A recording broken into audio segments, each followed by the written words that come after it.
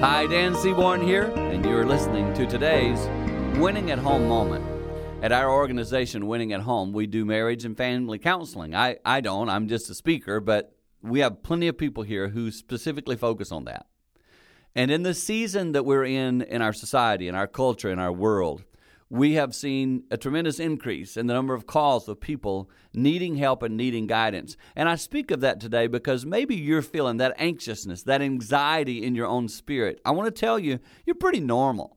When you're in a world that has some up and downs, then you're sometimes going to feel up and down. So today, I just remind you, if you're in that place, seek professional help. Reach out to us. Reach out to another counseling center. Reach out to a pastor, someone who can give you guidance, because I want you to know it's available for you, and I want people to have that alongside feeling as you walk through life, encouraging you to continue to win at home.